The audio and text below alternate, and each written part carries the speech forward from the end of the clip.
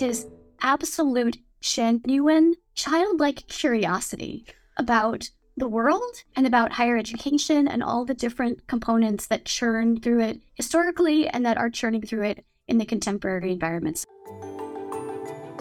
It's just so much fun to sit with him and watch these lights go off in his head and have these conversations. And he is one of the most prominent people I know that will genuinely ask you, what are you doing? What do you think? What would you do in my situation? So I think that piece, that element is really important. I find that always fascinating. My view about things is always, I have a lot of ideas and many of them I push, and only a small percentage of that is happening. But it is much better to do that than having just one or two ideas in your life, and even then you're not always successful or you are too limited in your approach.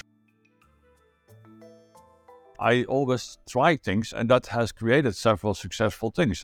Nobody would have thought that I could create the European Association for International Education, because many attempts before in Europe failed because they came from British or German colleagues or French colleagues, and then they were saying, no, then it's a French exercise, etc., so it's not going to happen, or it's a British one. And I said, let's bring people together and let's start it. The same with the Journal of Studies in International Education. I mean, I had the idea, I approached the network of organizations I had contact with, I found a small sponsor to start it, and then I pushed it. It could have failed, but then I would have been something else, and that makes it fascinating. Sometimes those ideas fail, and then it happens, or not.